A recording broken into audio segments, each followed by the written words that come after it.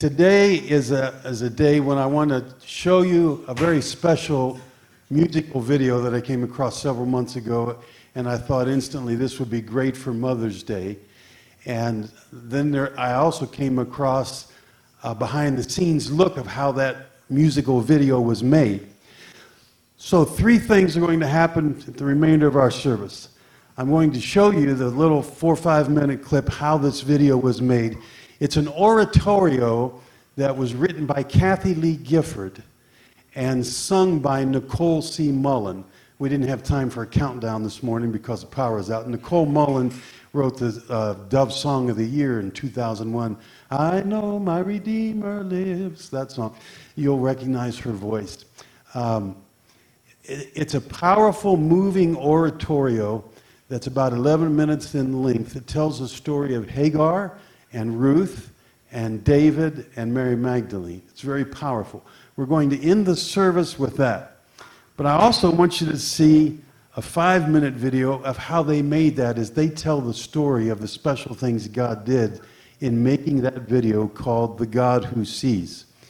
But in between those, we're just going to show the video, and then in between that and the end video, I want you to hear Shannon's story.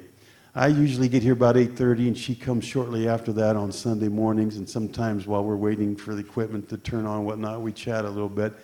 And one time, she was just telling me some of her experience, and it was so powerful and so moving. I said, you have to share that with our congregation sometime. Would you do that? And she said, sure. Probably the first time you've shared this story, second time to share this, so this isn't something she's done a whole lot. And I don't want her to feel rushed, but I know you're going to be blessed by it. Before I get out of the way, so I'm introducing her now, but we're going to show a video, then Shannon, and then the music video to conclude the service. But I just want you to know how much this young lady means to me. I'm blessed with 2 wonderful daughters and 2 wonderful daughters-in-law, and Shannon is a daughter in the faith to me that I love very dearly. She has been a great blessing to this body and has just continued to blossom. She already was gifted and talented and a worshiper and all of those things, but she has really blossomed this last year or so in her capacity, arranging the song set each week, and along with Georgia and Megan and Mark and Tiffany and Stevie, the part of our praise team that really help us to have such wonderful worship each Sunday. Shannon is the one that orchestrates that and gets things ready and has learned a lot about some of the technical side of stuff too. She blesses us with her worshiper's heart that makes it not only very easy for the preacher to preach, but very easy for all of us to hear what God says. And she's not coming just yet, but I want us to welcome her anyway. I love her so much. I'm so proud of her and so thankful for this daughter of the house and daughter in the faith and a wonderful mother and a new bride as of April 16th, Mrs. Okeke, and she's Okeke with me. She's not coming just yet, but can we put our hands together and tell Shannon how much we love her this morning?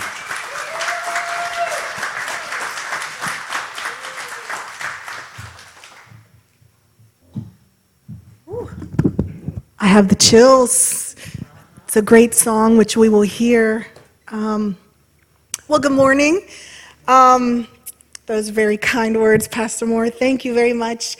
I am Shannon Okeke. I am a newlywed, and I am a mother of a 9-year-old boy, and I am a teacher, which should scare you a little, because if any of you get out of line, anybody falls asleep, I will call home. I'm looking at you, Georgia. I'm looking at you. I will call home.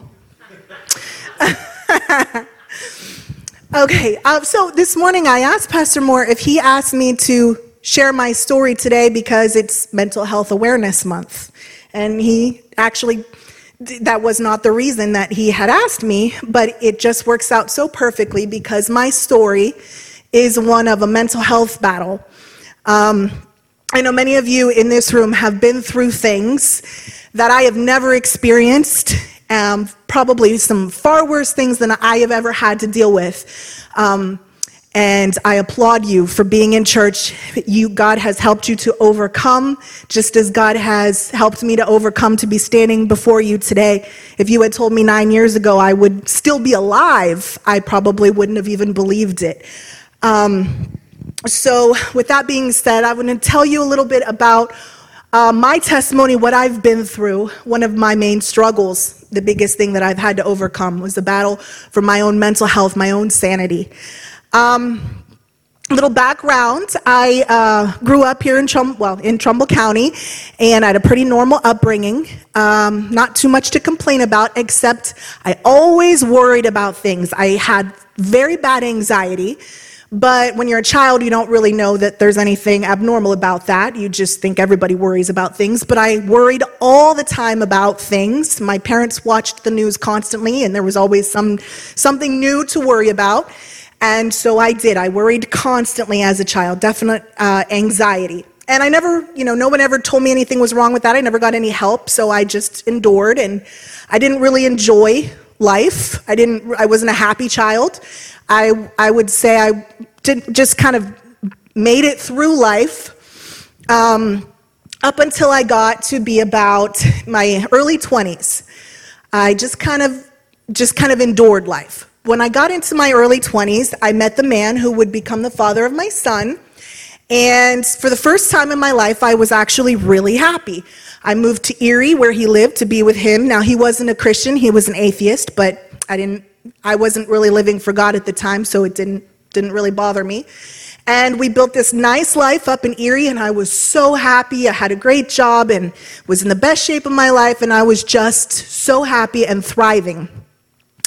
And then I found out I was pregnant, and this was the icing on the cake that was already perfect to begin with. This was just the pinnacle. This was the most happy I could have ever been in my entire life, that day that I found out I was pregnant.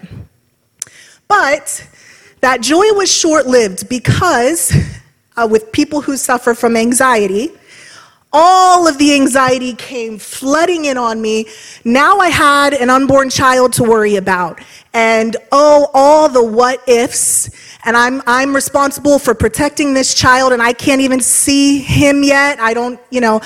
It was so overwhelming, the anxiety. It was first I worried that I would have a miscarriage, and I didn't even tell anyone I was pregnant until I was out of the first trimester because I was so terrified I'd have a miscarriage.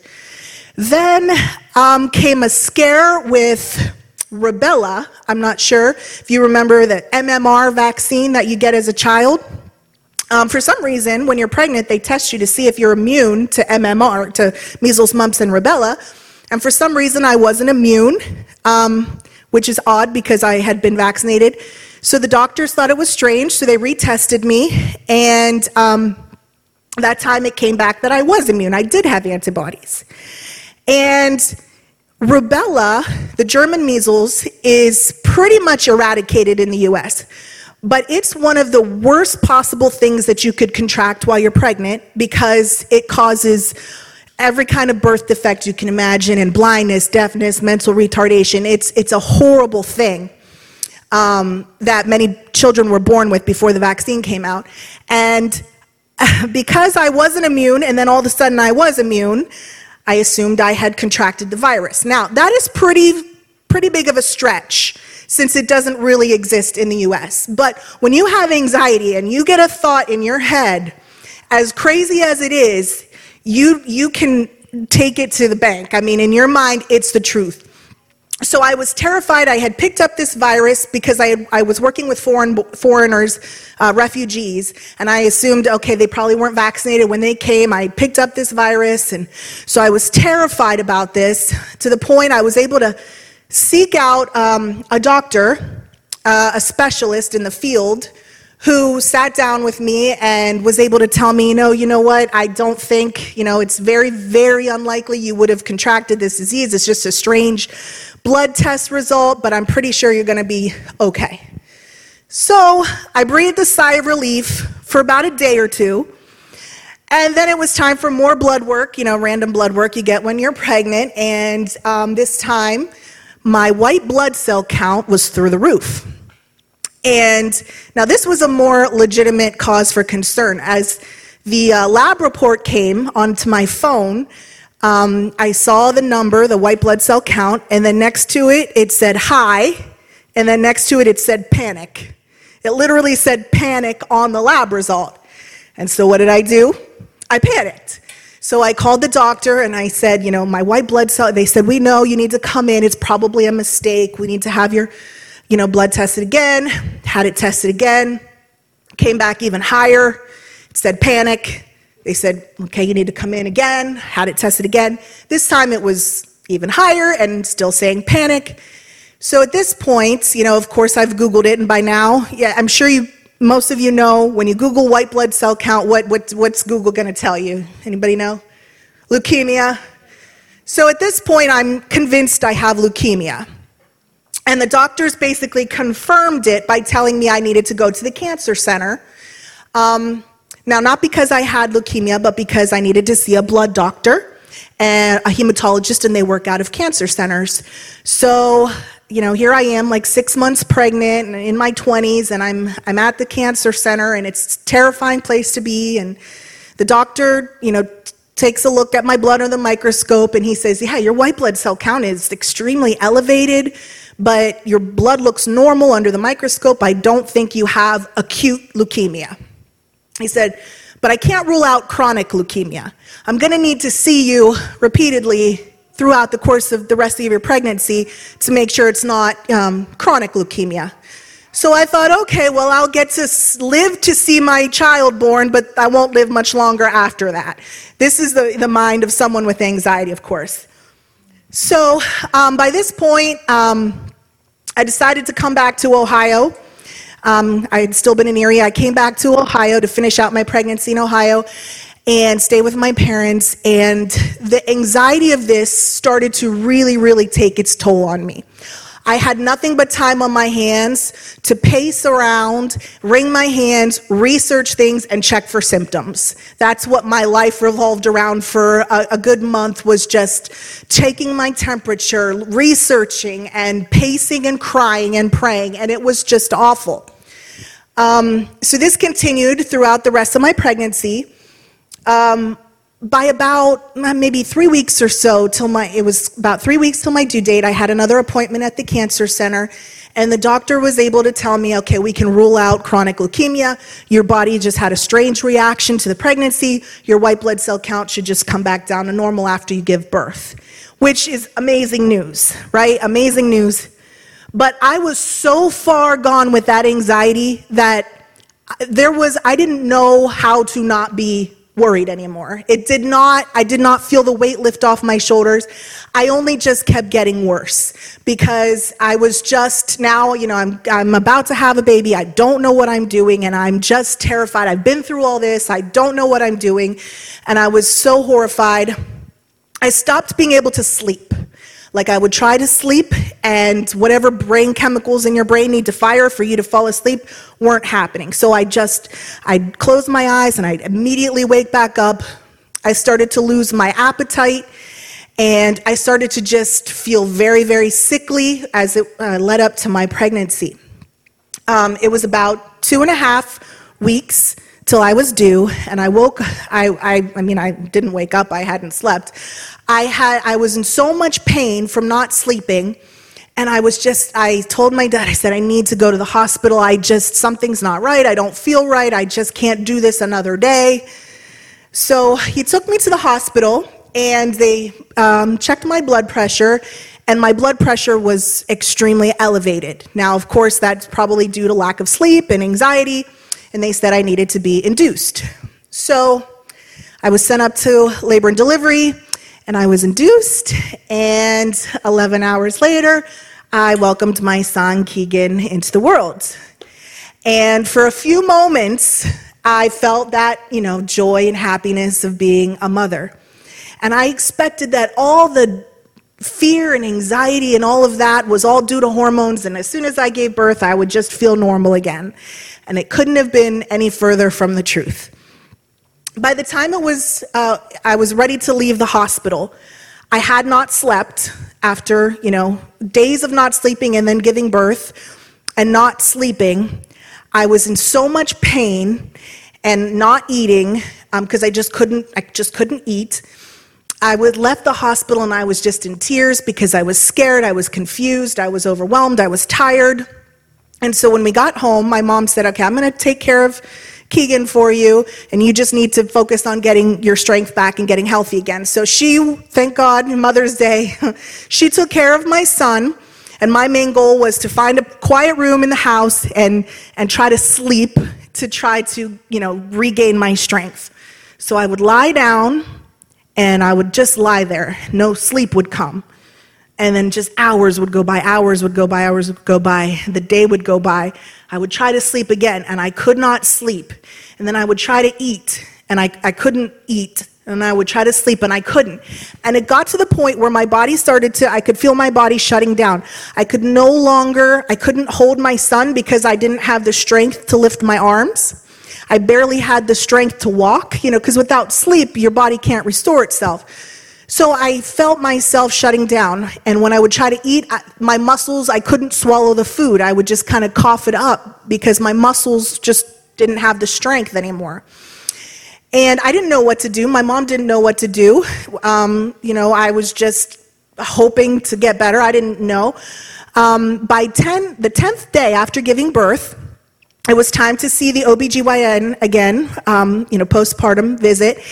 And I walked into her office, and she said, I need to talk to you and alone. And she pulled me aside. She said, you need to go to the hospital right away. You're not okay. And I was already crying. I said, I know I'm not okay. I just don't know what to do. Like, I can't eat. I can't sleep. And she said, you need to go right to the hospital. So I went to the hospital, and thank God I went that day, because by the time I got there, I was starting to have hallucinations and delusions. I was starting to... The sleep deprivation and whatever was going on with me had caused me to start to lose touch with reality. So by the time I got to the hospital, they admitted me to the psychiatric ward due to the nature of my symptoms, which is a scary place.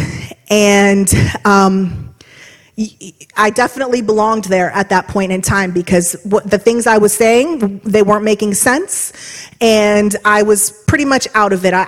It was awful. And so I spent 4 days there as they tried to find a medicine that would put me to sleep.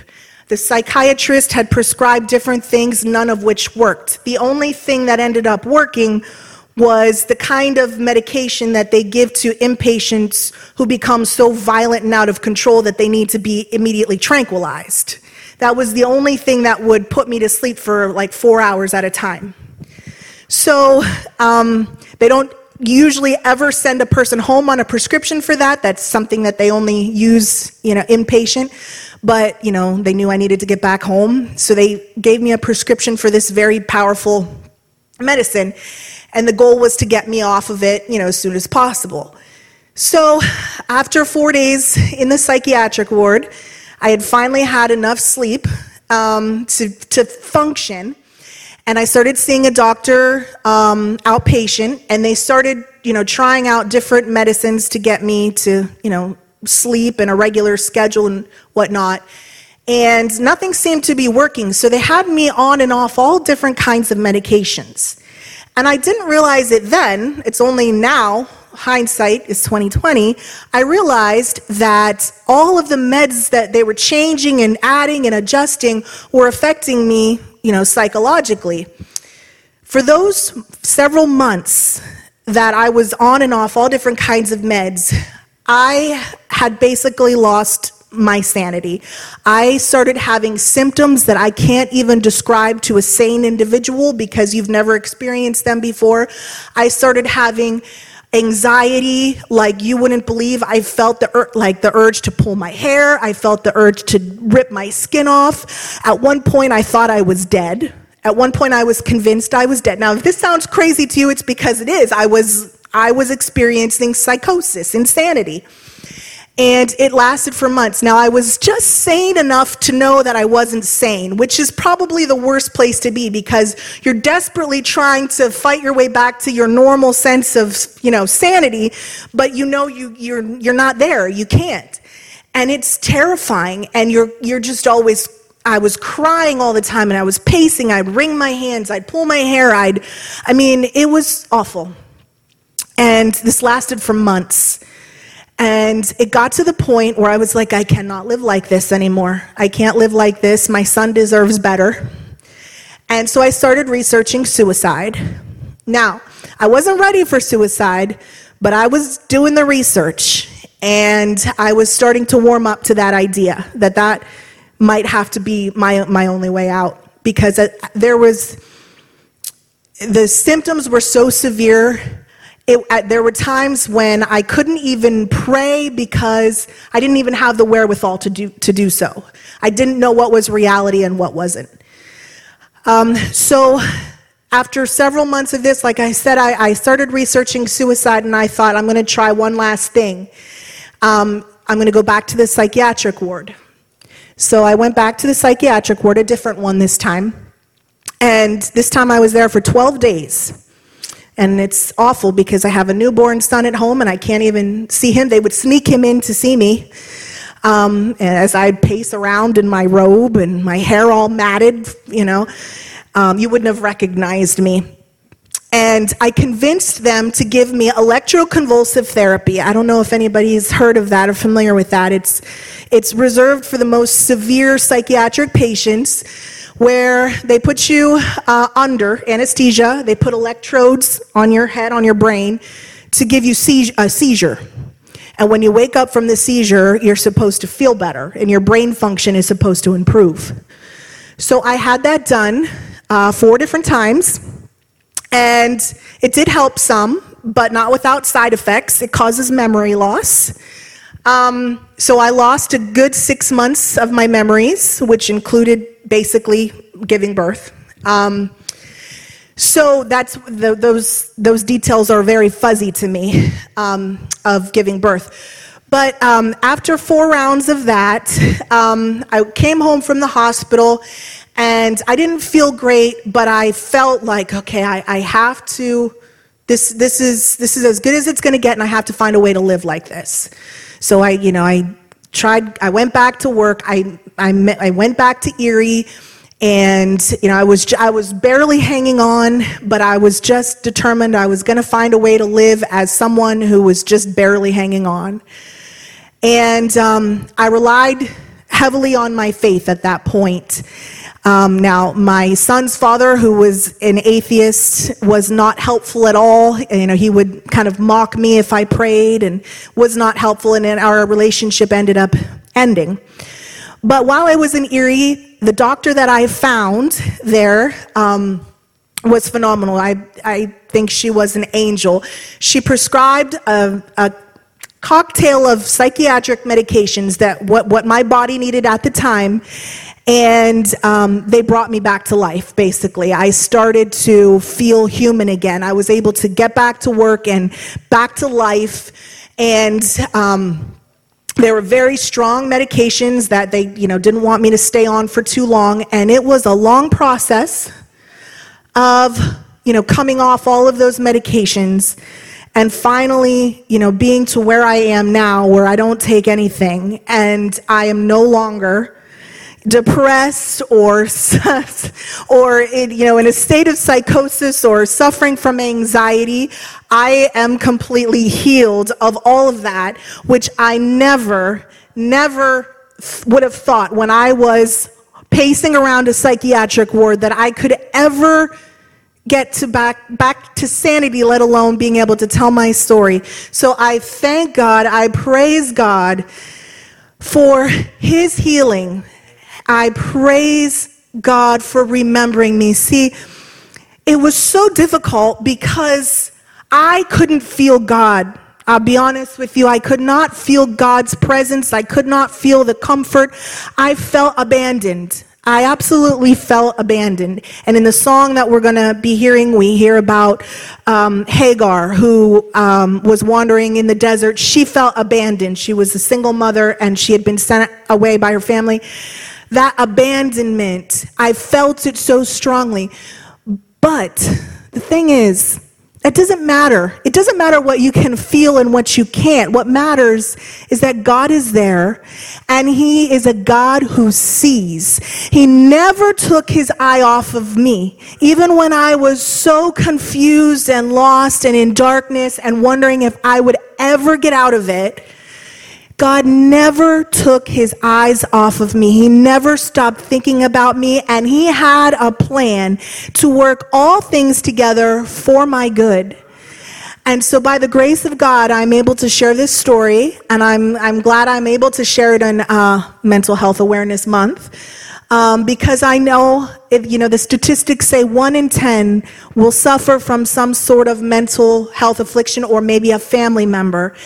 And, it's something that we need to talk about and we need to pray about, and something we need to get help for. There's a lot of stigma about taking medications, and, I'm one, and Pastor Moore and I have talked about it before, that, God invented medication, so there is help, there is healing, and our God is a God who sees. In the song that we're going to hear, I just have to read these lyrics to you. The last chorus, he says, I will be a ring of fire around you, and I will be the glory in your midst, and the power of my presence will bring you to your knees, and I will lift you up again, for I am the God who sees. I am the God who sees. I am the God who sees you in your wilderness, sees you in your brokenness, when you're feeling lonely.